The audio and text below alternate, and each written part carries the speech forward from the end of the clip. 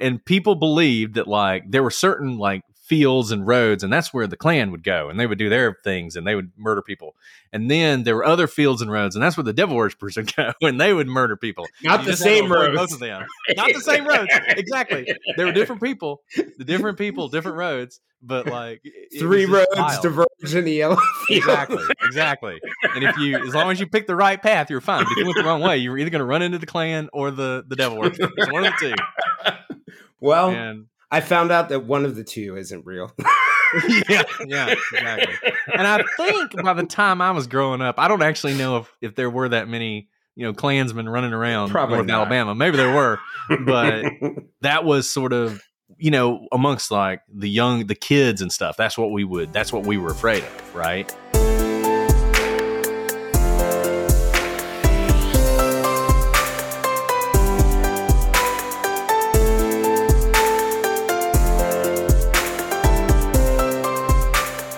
This is Jason Blair, and this is the Silver Linings Handbook podcast. That's Brett Talley, an author of several best-selling novels and anthologies, including He Who Walks in the Shadows, That Which Should Not Be, and The Fiddle is the Devil's Instrument. He has been twice nominated for the Bram Stoker Award for Superior Achievement, the top award for horror writing presented annually by the Horror Writers Association. The works of writers that are nominated for the Bram Stoker Award, which is named after the Irish Victorian-era Gothic fiction writer who is the author of Dracula, are nominated by juries and members of the Horror Writers Association. That Which Should Not Be was Brett's first novel, and it was published in 2011. In addition to being nominated for the Bram Stoker Award for first novel, it was a semi-finalist for the Goodreads Choice Awards and the winner of the Journal Stone Horror Writing Contest. That Which Should Not Be takes readers on a journey to Miskatonic University, a fictional school with a whispered reputation for being connected to the occult and the supernatural, where a professor and a student search a nearby village for a book that's believed to control all non-human forces that rule the earth. The pair bring the book back to Miskatonic, opening up a gate to the netherworld.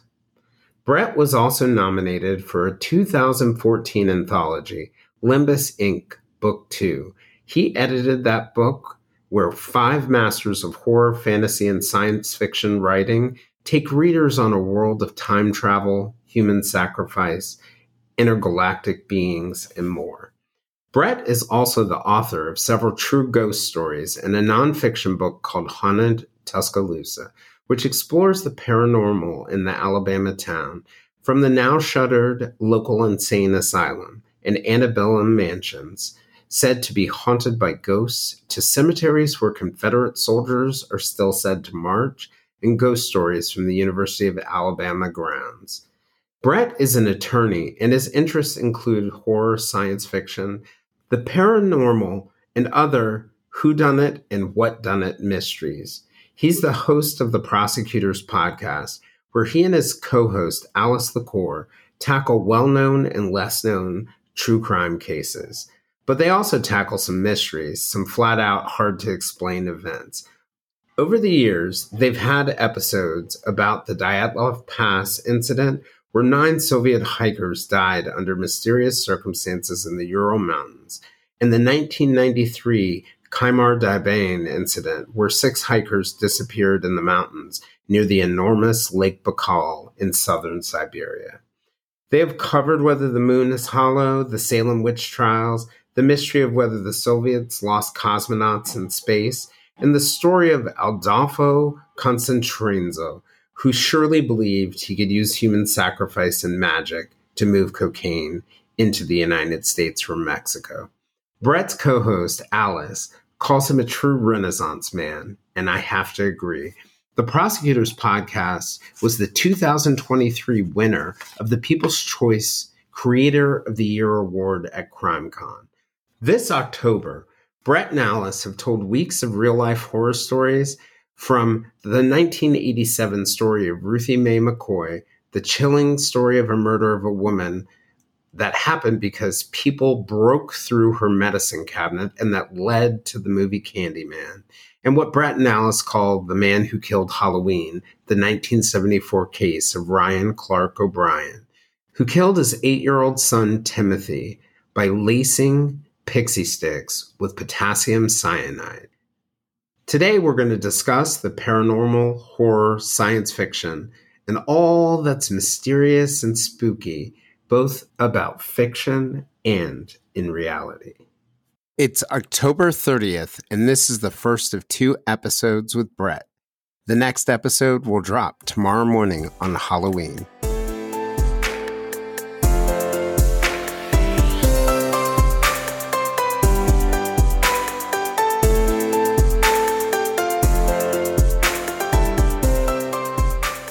Brett, just wanted to thank you for joining me again, and just flag for everybody those 2 great episodes we did with Alice a couple months ago, where you guys had a chance to talk about sort of your role as prosecutors and podcasters.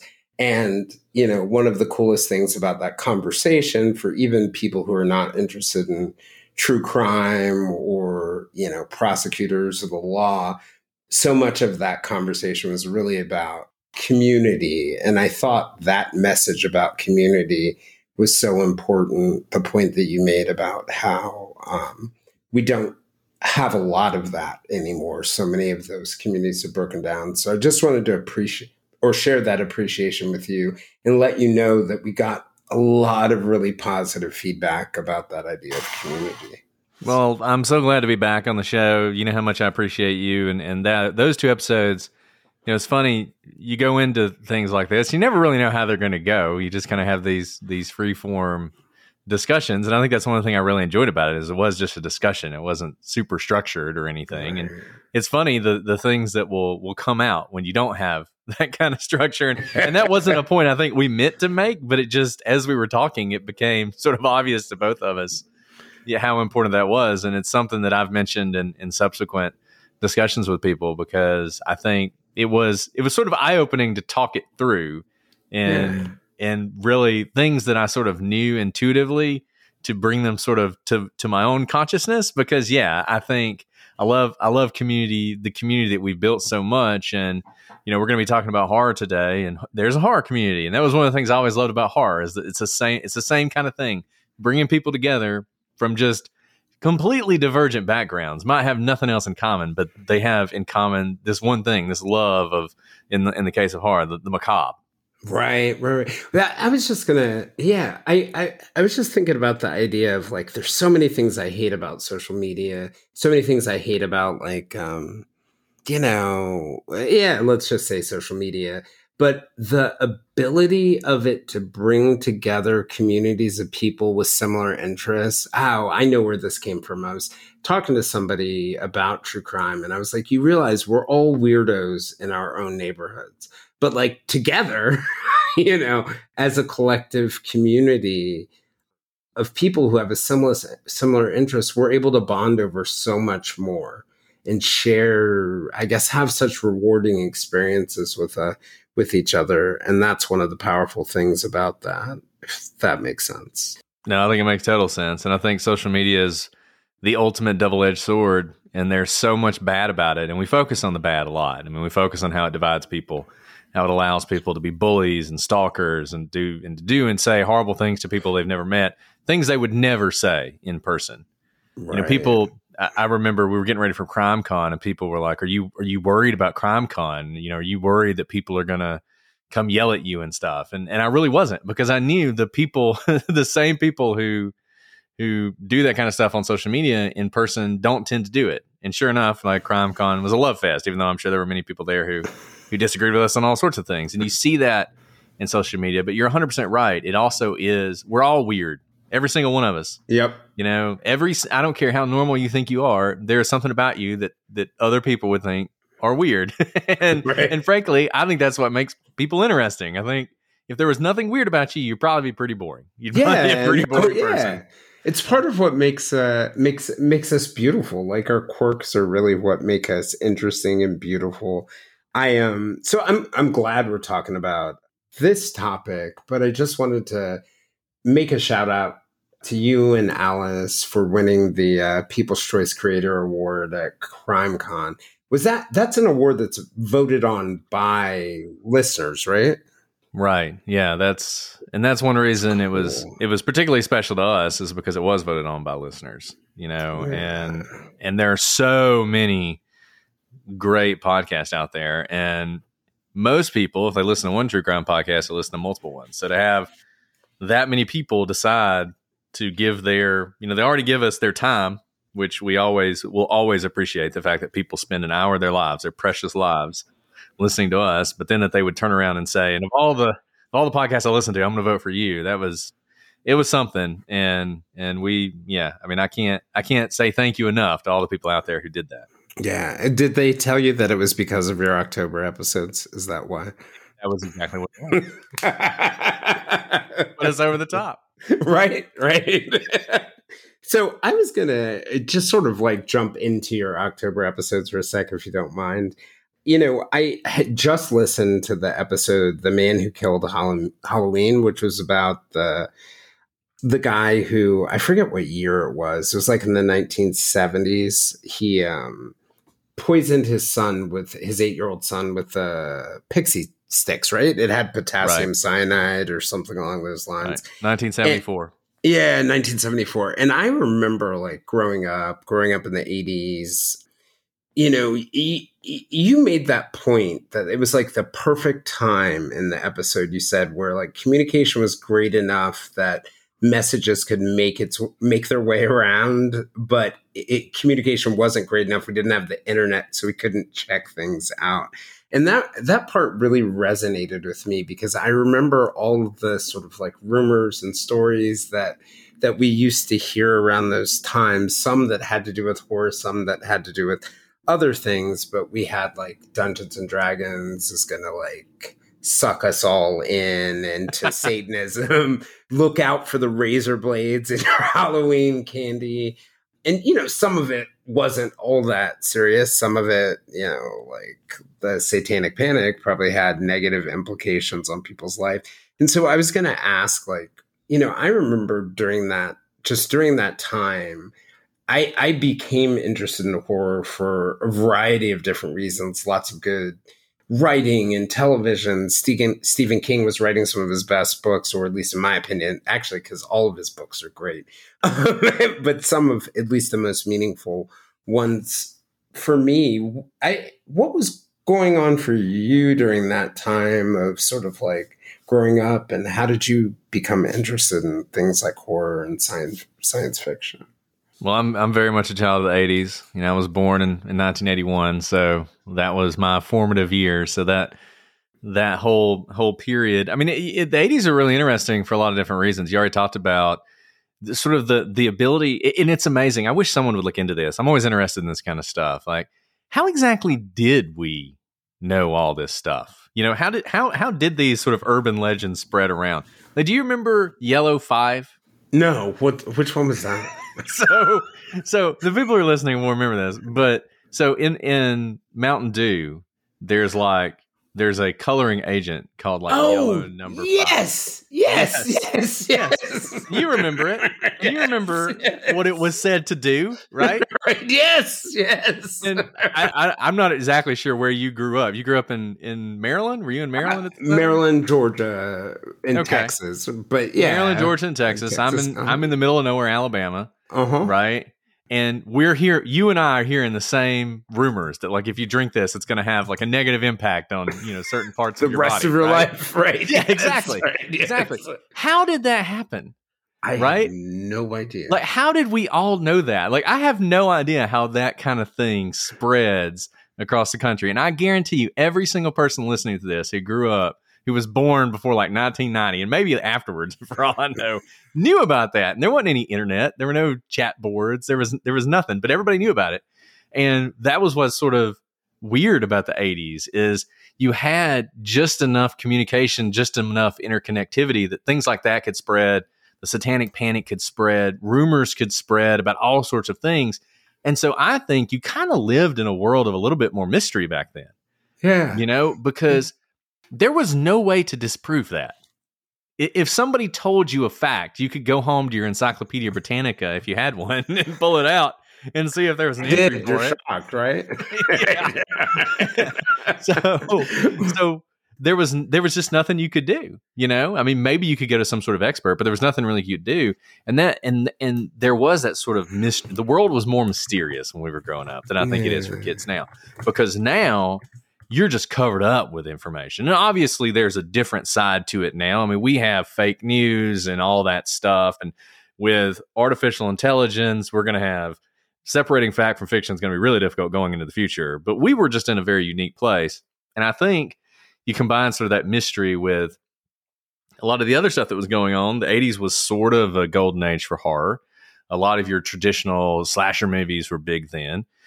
They'd started in the 70s with Halloween and Texas Chainsaw Massacre, but then you're seeing all the Friday the 13th and all the Nightmare on Elm Streets, and people were into horror at the time. In a way, they weren't so much in the 90s. The 90s was kind of a wasteland for horror until Scream came out. Scream sort of revitalized that whole thing. But for me, to answer your question, I've talked a lot without actually answering your question. For me, Michael Jackson. Michael Jackson was what... I totally know. Thriller, right? Thriller. Right. Thriller. Right. That may have been the first really horror thing I ever saw. Absolutely. He was my first concert, actually. Is that right? That's awesome. It was amazing. I never saw Michael Jackson in concert. I consider that a huge loss. Yeah. But yeah, when I was growing up, that Thriller video, I had it on some medium.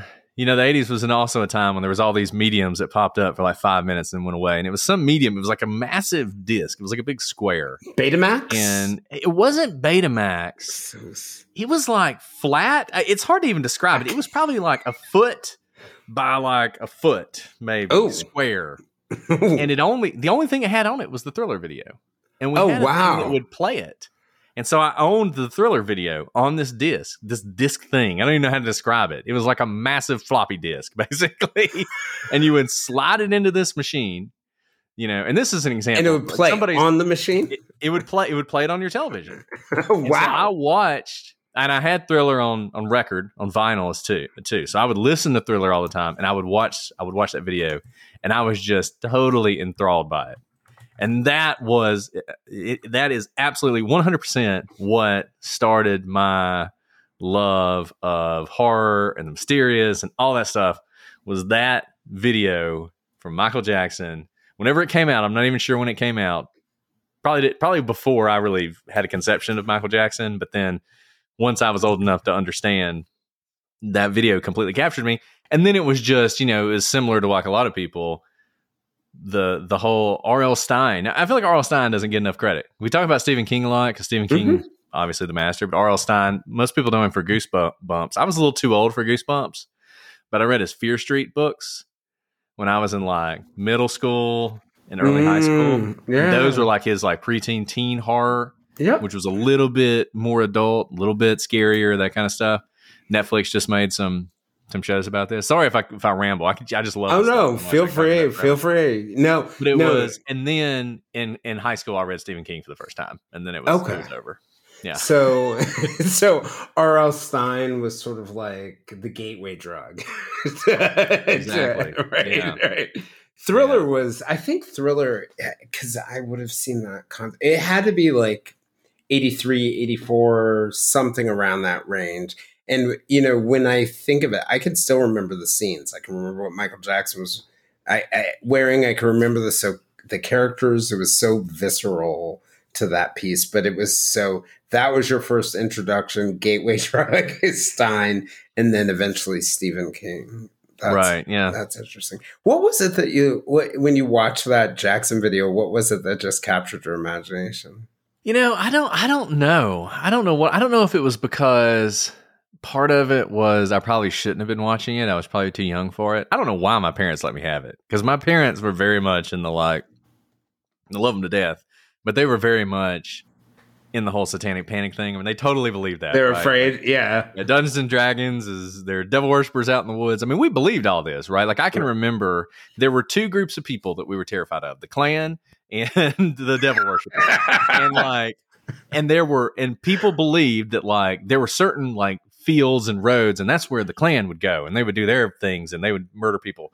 And then there were other fields and roads, and that's where the devil worshippers would go, and they would murder people. Not the same roads. Both of them. Not the same roads. Exactly. There were different people, different roads, but like three roads diverge in the yellow field. Exactly. And as long as you pick the right path, you're fine. But if you went the wrong way, you were either going to run into the Klan or the devil worshippers. It's one of the two. Well, I found out that one of the two isn't real. yeah, exactly. And I think by the time I was growing up, I don't actually know if there were that many, Klansmen running around North Alabama. Maybe there were, but that was sort of, amongst like the kids and stuff. That's what we were afraid of, right? It's interesting you say that, because I think that for my mom, who grew up a lot earlier, that there was probably an association between sort of like the Klan where she was growing up and kind of like ghosts that come bump at the night and stuff like that. Like she always said, like the not Casper, because Casper is not threatening, but like some of those ghost outfits really sort of caused her to like take a step back at times, which is interesting because out of my parents, my dad probably grew up closer to the Klan in South Carolina than my mother, but it's funny how kind of similar that feel is. Well, that's an interesting thought. And the whole devil worshiper thing, I mean, I don't know that there have ever actually been, at least in modern times, and maybe ever, people out in the middle of the woods dancing around a fire, like, to their dark god or whatever. But there certainly were people doing that in the South and like beginning of the 20th century, right? Right. And they did the white sheets. I mean, all that stuff. That is a really interesting dynamic there, sort of a connection there. And obviously, I mean, they only come out at night. They are deadly, they are hunting you. I mean, all that stuff. I mean, cross on fire. Right? You can see how there would be that connection. I mean, you really can see how there's that connection. And it's interesting that you say that about your mom, and it's interesting just a white kid growing up in, Alabama. Nevertheless, in my mind, there was very little distinction between these two groups of people. They were both very dangerous people who were out at night, and if you happened to stumble upon them, they were going to murder you. Bad things.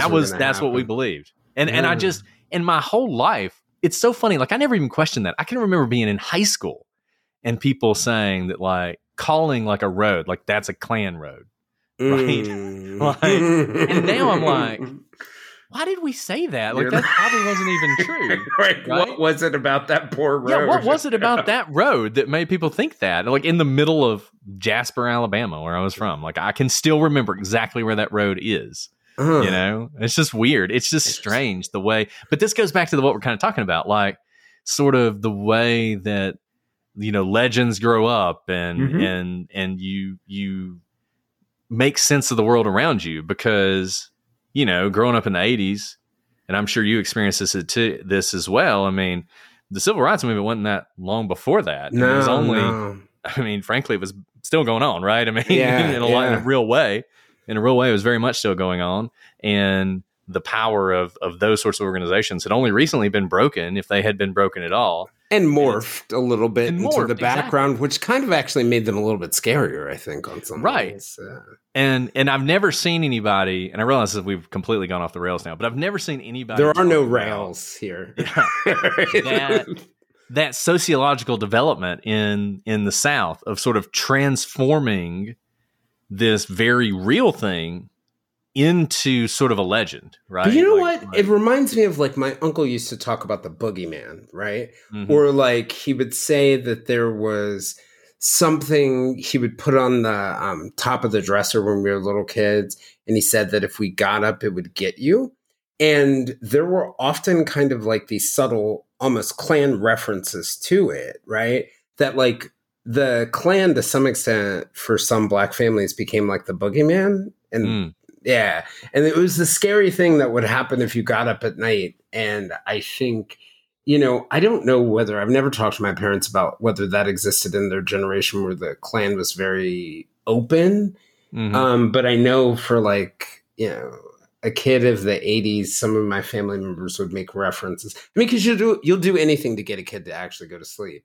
So, right. Yeah. Right. And I wonder whether there is this like connection in people's minds that goes, this fear of the unknown, fear of the hidden, fear of the thing that you can't see, or even this power that people get through the combination of that. But I definitely remember my uncle on my father's side making sort of like boogeyman references that kind of linked to it, this big bad kind of scary, almost like, now that I think about it, I need to have a conversation with my uncle and let him know that was a little too far.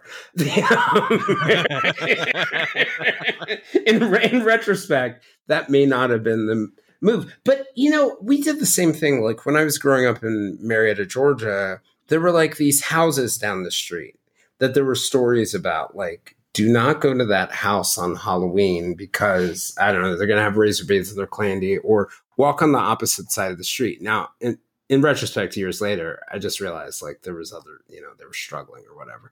They had these very normal things, human things going on, but like there was always myths with it, right? So the kids in the neighborhood would say, "Don't go by this house." You would say, "Why?" "Well, somebody died there around X time," and da da da da da. And there would be this whole elaborate myth of a story around the spooky house in the neighborhood. Now, I know the people in Long Island who live near Rex Ehrman's house, they may have been right there. Right. And that's in the Long Island serial killer case, they might be right. But like we had many things like that. Like there was a path that you weren't supposed to walk on past, I don't know whether it was midnight or whatever, or, and then some backstory about a kid who had disappeared. And that's why they named the neighborhood across the street Ashley Estates. But we had all these kinds of stories, and actually, in reality, there the Ashley was just the name of the architect's daughter. A little less dramatic. Less dramatic, yes. But like, there's something that, despite the scary part about being a kid and having a fantasy world, and like, yeah. And I think part of that, number one, kids can take anything and turn it into a fantasy. I'm learning that having two little kids. It's amazing their ability to make something amazing out of the most mundane. And I think horror has always been, and part of it, horror, we talk about horror and we separate it out, but it really, in a lot of ways, it's kind of like folklore, right? I mean, traditionally, the scary stories have been folklore, and a lot of times they're either to sort of conceptualize something that's hard to explain, or to keep people from doing something they shouldn't do. So you shouldn't go into that old abandoned house because it's haunted and there's, whatever.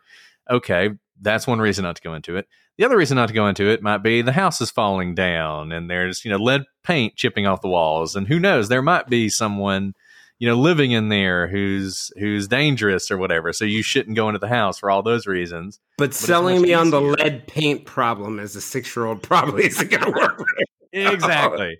If you tell kids there are wolves in the woods, even if there hadn't been wolves there for 200 years, they're much more likely not to go in the woods, right? Right. Yep. And I really think that's part of it. I think we build up these legends and we tell these stories to just conceptualize things that are difficult to explain or difficult to understand or difficult to deal with, whether everything from the dangerousness of the house to death itself. Like we're constantly trying to deal with that. And one way we do it is we tell stories. Yeah. One of the things I remember in high school, my journalism teacher handed me a book on fairy tales. I really have to wonder about why she gave me this, but it was like my graduation gift from her. And it was a book on fairy tales, but it told like the real stories, the original stories of the fairy tales. So it was like all these very sweet fairy tales, but you find out that the original version was like creepy. And so like all these things that Disney had turned into these very positive, happy stories, and one of the threads of them, one of the really interesting threads was that many of these fairy tales really existed to get kids to do things. Right. Exactly. Yeah. But Parenting 101, horror for your kids. Yeah. I mean, You learn that very quickly. You can't explain anything to them. You can't ask them sweetly. Sometimes you just have to scare them. Right. And if they're the right age, it's got to stop because the why has to be combated, right? So for me, like my real sort of journey actually started really probably more with science fiction. I got into, I don't remember, I don't know if you remember this from the 80s, but there was this television series called V, and it involved... I remember it. Oh, yeah. So it involved, aliens coming to Earth, wanting to make peace, but they were really secretly reptilian, and they were trying to harvest the humans. And I remember like the first time I saw the scene where one of the aliens in humanoid form like ate a bird, and I was like, huh. And then the facilities for harvesting them. And it was really interesting for me. So I have a lot of takeaways from that. It was scary. It was enthralling. It was transporting, because I even remember imagining myself as different characters, like characters on the Resistance, characters on the alien side. But it was really instructive in a different way. And you could sort of like, there are parallels with Star Wars. But like, I learned a lot about like values and politics and fascism and individual rights. And I wonder whether like on some level, science fiction, horror, and some of these things, just like we were talking about children, give us an opportunity to communicate stories to like a broad audience that would be harder to stomach in a more direct way, if that makes sense. That, I always think about like the whole arc of something like Star Wars, to many extents, like you could take that whole story and plant it on the Holocaust in Nazi Germany and have a very sort of like parallel story. But I wonder whether like we digest things. My favorite example is Pet Sematary, because to me, that Stephen King book is really about grief and the cost of not managing your grief. And I think if you came to me and you told me, as probably my therapist has said many times, Jason, if you don't manage your grief, bad things will happen. Well, if you hand me Pet Sematary, I'm like, okay. Right. And I think that's 100% right. And I think that's the great thing, and not just about horror and sci-fi, but a lot of art is that way, in that, the best stuff isn't beating you over the head with an idea. You're sort of coming to it yourself. Right. And sci-fi and horror, I think in many ways are uniquely, it's like, because it's not real, right? I mean, if you read a book on World War II, or if you read even a fictional novel set during the Holocaust or during World War II, half your brain is fact checking it as you're reading it. And, could this really happen? It's funny. It's harder to suspend your disbelief the more realistic the book is. Right? You can't let go. I didn't even think of that. You can't really let go if there's like in historical fiction. Yeah. Right. But if you already are suspending your disbelief and putting yourself in a galaxy far, far away, or in a world in which there are, zombies and spirits that can raise the dead and wendigos and like all this other stuff. If you've already done that, you've already kind of opened yourself up in a way you don't even realize. Mm-hmm. You've opened yourself up to taking in everything the author is giving you. And a lot of times what you are going to end up taking in are much more complex ideas than if you just looked at the surface. I think that's one reason people often say that books are better than movies, because when you make a movie out of a book, it's much harder, I think, usually, to have as much of the subtle, rich subtext. You can do that so much better in a novel than you can in a movie. Even if you can have it in a movie, it's harder to do it, and usually it's more in your face. Yep. Right? Yep. And like you can read Dracula and get all sorts of stuff about sort of Victorian norms and sexuality and like all this other stuff, and it's much, much more sort of subtle. And then if you watch like Dracula 1989 or whatever, you get all that, but it's really in your face, right? It's like hitting you on the head. Ding, ding, exactly. ding, ding, ding, ding. Exactly. Well, I remember for me, like, it's funny too, because I've read a lot of Stephen King, and over the years, I will go back and reread some of those books I read when I was younger and take away different messages. But even as a kid, like, I think the first King book, I really remember reading it. May not have been the first one for me, but it was Firestarter, I think was the first one I at least remember. And, it's a book about paranormal. It's a book about a girl whose parents were, I think it was some kind of government experiment on them that led to her ability to start these fires. Right. And, I walked away with like a lot of lessons over the years, like one of which is like, I wonder what our government is really doing.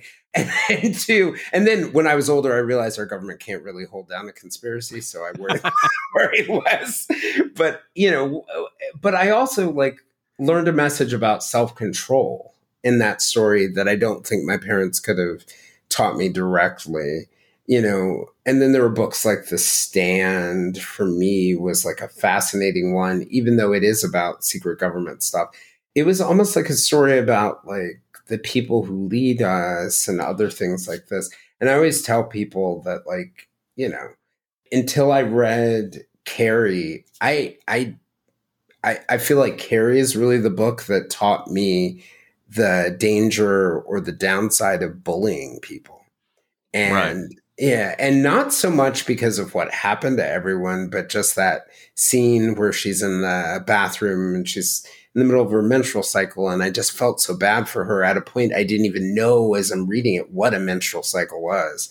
And I just feel like when I think of my values, those kinds of books and stories planted the seeds in ways, and I'm going to apologize to my minister for saying this, that my pastor was never able to get through Well, I mean, it's like Jesus. Let's talk about Jesus. Jesus doesn't write horror novels, but let's talk about Jesus. Jesus, when he's preaching, doesn't just say, "This is what I want you to get from this." Right? He doesn't just say, "It's true. Here's the lesson. Here's what you should learn from this. Now go do it," right? He told stories and parables. And you in the parable, much like the sci-fi novel or the horror novel, is a story that draws you in and makes you think about the characters and makes you think about what they're doing and makes you sort of reach your own conclusion about what the lesson is.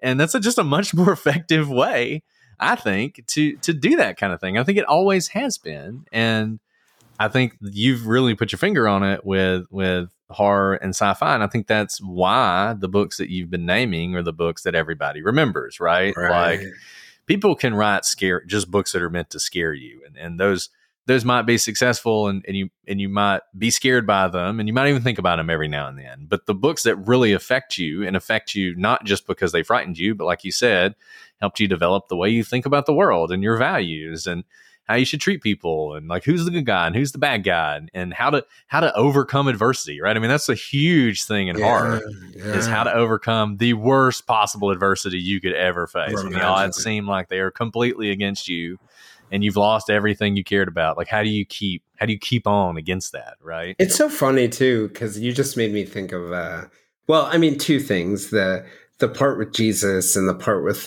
parables and the part with all these different things. Like, it allows us to have ownership over it. But one of the things you were talking about, the adversity, I thought of, have you read the book? It's another King book, but God, why can't I think of the name? It's The Girl Who Loved Tom Gordon. I have not. I haven't read that. Okay. One. So it's a story about this girl who ends up lost in the woods. And I mean, 95% of the book is this girl lost in the woods, which is scary right at that age. And she's got her Walkman in and she's listening and all she can hear is a baseball game. And she's in love with this. And I hope I'm getting the name right. I think it's Tom Gordon, but she's in love with this baseball player who's playing. There's only a monster in the entire thing for the last 5% of the book. But the whole message of the entire book is dealing with adversity. And then I almost think like this was Stephen King spoofing horror. The monster shows up in the last 5 minutes. She defeats the monster and then she goes. And it was so inspiring. It was a horror story that actually inspired me. Because I was like, if she can make it that long in the woods, I can be okay. Like when I'm, I don't know, lonely or when I'm, separated from people, or yeah. And there are some things that are really inspiring about the characters too that make it through those. That's interesting. So how did your interest evolve? Where did we go from Stephen King? So, well, I read a lot of Stephen King. So basically when I was in high school, I'd never read Stephen King until I was in high school. And I had a English teacher who I was over at her house for some extracurricular thing. She was like the sponsor of, some club that I was a part of. And she had a copy of The Shining. And I was like, oh, I've never read anything about Stephen King. She's like, well, you should borrow this book and read it. And I borrowed the book and read it in like a day, right? And then it's amazing. And then your parents had her arrested. Yeah, pretty much. Right. And, for me, it's all downhill from there. I mean, I've read a bunch of Stephen King books, but I've still not read one I thought was better than The Shining. Pet Sematary is right up there. Pet Sematary is so intense. I mean, it is an intense book. But do you know the story about how he wrote Pet Sematary, or why he it's very interesting. So he wrote Pet Sematary, took the manuscript, put it in a drawer, was scared by it himself, and said, I don't know where that came from, and I'm never going to publish it. Years later, he had one book left on his book deal before he could move to his new publisher.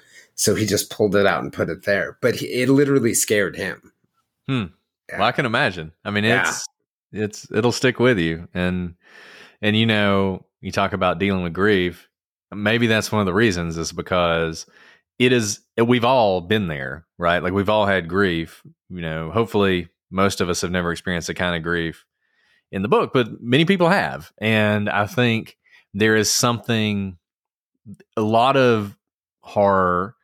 If you don't want to see yourself in it, you can remove yourself from it, because, how often am I going to be on a spaceship fighting an alien, right? But in hopefully Pet Sematary, yeah, exactly. Hopefully soon. In Pet Sematary, the main crisis of the book is something every single person could imagine themselves being a part of. And in that book, the main character is doing things that you in your brain know are insane. He shouldn't do this. You're screaming at the book, don't do it. But in your heart, you're wondering what you would do in that situation. And you're thinking, how would I be able to not take advantage of that temptation? Temptation is one of those things Stephen King is so good at encapsulating. And I've heard him talk about sort of the monkey's paw and how it inspires him a lot. That old story about, you get a wish, but every time you make a wish, you'll get what you asked for, but there's a cost. Right. And yet people keep making the wishes, even as the costs pile up. And I think this is a similar thing. There's this cost, but the temptation to end that grief, that terrible grief that you're feeling, is so overwhelming. How do you resist that? And it's a brilliant book, and he's a brilliant author. And I'm glad that he gets the respect he deserves, because sometimes people look at horror and they're like, oh, genre fiction. That's just for the masses. That's to read at the beach or whatever. Yeah. And yeah, it is. And there's nothing wrong with that, number one. But number two, there's a lot of depth here that you might not find in your most recent Booker Prize winner or whatever. But anyways, so read Stephen King, got into Stephen King, was really into horror movies. And then when I was in college, I think I was in college. I can never remember if I was in college or in my first year of law school. It's possible I was in my first year of law school. But I had always heard about this H.P. Lovecraft character. But I'd never read anything, and I just had this sort of vague notion of Lovecraft. And I was in like a Barnes and Noble, and I saw one of the books. It was The Call of Cthulhu and Other Weird Tales is the name of it. And I picked it up and was like, I'm going to buy this, and just devoured it. And so that was because for the first time, I really like Stephen King. I really like what he does, but there's something about the way H.P. Lovecraft looks at the world that was just terrifying to me. I think because King, all of his books have hope in them. They all have, I don't know if King's a religious person, but all of his books have a feeling of religion. Like, there is a God, there is good. Now, there's some very powerful evil out there too. but there typically is, Pet Sematary, for instance, he is being tempted by evil, but there's good attempting to bring him back at the same time. And H.P. Lovecraft, very different. H.P. Lovecraft posits a world where actually, no, there's not even really good and evil. There is just this massive, uncaring universe that wants to devour you, not because it dislikes you, because you don't even matter to it. That's you don't just matter what to it does. Exactly. Any more than like an ant bed on the side of the river. When the river floods and destroys the ant bed, it's not that the river is angry. That's just what happens, right? And the river has no concern for the ant bed. And that's essentially, humanity and the universe. And then, and sort of parallel with that, this notion of something ancient that's so much older than us that was here before we were here. Like, I've always loved that idea has always been something that fascinates me. It's become very mainstream and sort of, quasi archaeological, those kind of circles that maybe there were prior civilizations on Earth and everything like that. But I was always fascinated by that. And H.P. Lovecraft was ahead of his time on that. And so he combined this sort of uncaring universe with this sort of mysterious, unknown past. And I just ate it up. I thought it was amazing. Yeah. So that was, you said, was that high school or was that college? That was college? It was college going into law school. Yeah. And so in Lovecraft, like, is that where we get the idea of like that cosmic horror? I know we call it like Lovecraftian horror, but it's that idea that you have a horror that's even bigger than humanity, where a lot of horror sort of operates within the threads of humanity. Right. Because I think of, it's funny, and it almost makes sense. Like if The Shining was your favorite Stephen King book, like I've always viewed The Shining, and I know other people have different views of it, but as really about things like addiction, isolation, all of these different elements. But I thought one of the things in reading Lovecraft's, a big piece of it was like how solitary and lonely and independent being a human being on this planet that may not care that much about us was. I mean, I'm curious, like, what? Oh, and the other thing about Lovecraft that I really loved that was like a step up, the narrators were almost inevitably unreliable. And that was the first time I realized, like, hey, I can't really trust the narrator here even. And that adds another element to it for me. Right, because most of the narrators, by the time they're narrating, have had something happen to them that's basically driven them mad. There's always a little bit of a question about how much you can trust exactly what they're saying. But yeah, I mean, Lovecraft, Lovecraft's a weird guy. He was, I don't know how much you know about him personally, but basically nothing. He was this sort of ahead of his time guy growing up in New England in some ways. Like he wasn't of this world. Like he just of the world he grew up in. In some ways he was ahead of his time. Some ways he was born 100 years too late. He was, he loved history and he loved the past, and modernity wasn't something he liked. And that was part of his writing style. He was very isolated. You talk about isolation. I think one of the reasons that comes through so much is because he was sort of an isolated person, an extreme introvert. I think a xenophobe is probably the best way to describe him. He's sometimes described as a racist. I think that does not give him enough credit for how much he disliked people. He disliked basically everybody, including himself. It was just, he just really didn't like people that much at all, and had these sort of wild views about humanity. And I think, like most sort of geniuses, a lot of geniuses are not well-adjusted normal people, right? I mean, you see that a lot of time. No.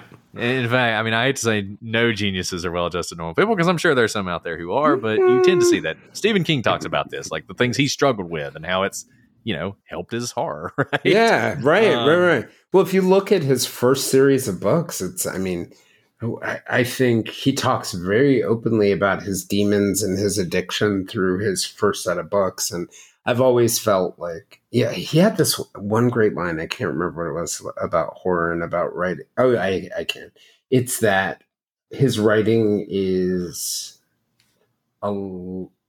a lie, or hold on, no, the truth wrapped in a lie, and that it was his therapy during that time. But you were saying about Lovecraft, you think that he, in many ways, he was writing his own feelings.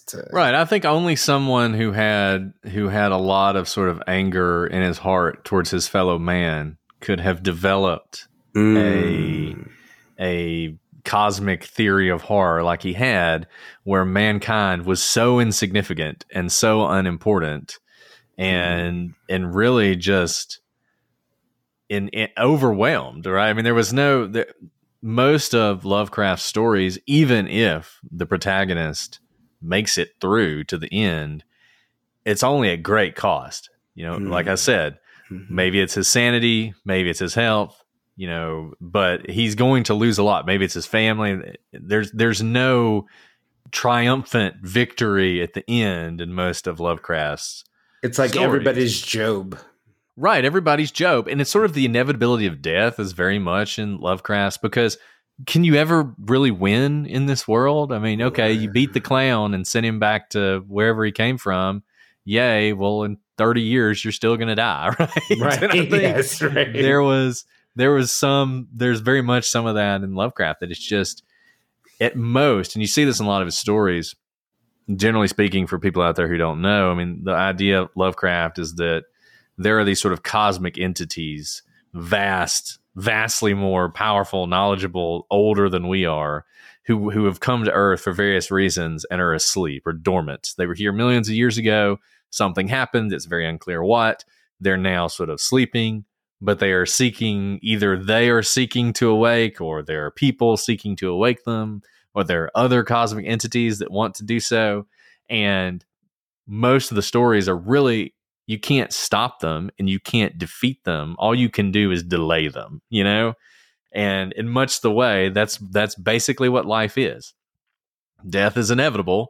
You can work out every day. You can eat healthy. All you're doing is delaying the inevitable. That is Lovecraft in many ways. Cthulhu may still sleep, but he's only sleeping for now. He will awaken eventually, right? Very nihilistic.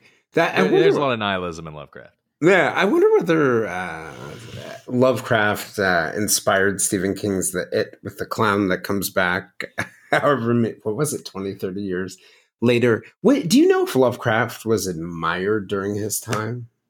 So he had a circle of admirers who were completely dedicated to him. He published most of his stuff in the old Weird Tales magazine. That's where most of his stuff was published. And the people who published Weird Tales liked him quite a bit. Obviously, they would publish anything he wrote. And then he had a circle of admirers that he would write letters to. One of the, some of them became significant in their own ways, literary figures in their own ways. For instance, he was very close to Robert Howard, who developed the Conan the Barbarian storylines, which have spawned 1,000 different properties, right? And other people but the main one was a man named August Derleth, and he collected all of his works and started issuing the first books of Lovecraft. And Lovecraft's popularity really grew after his death.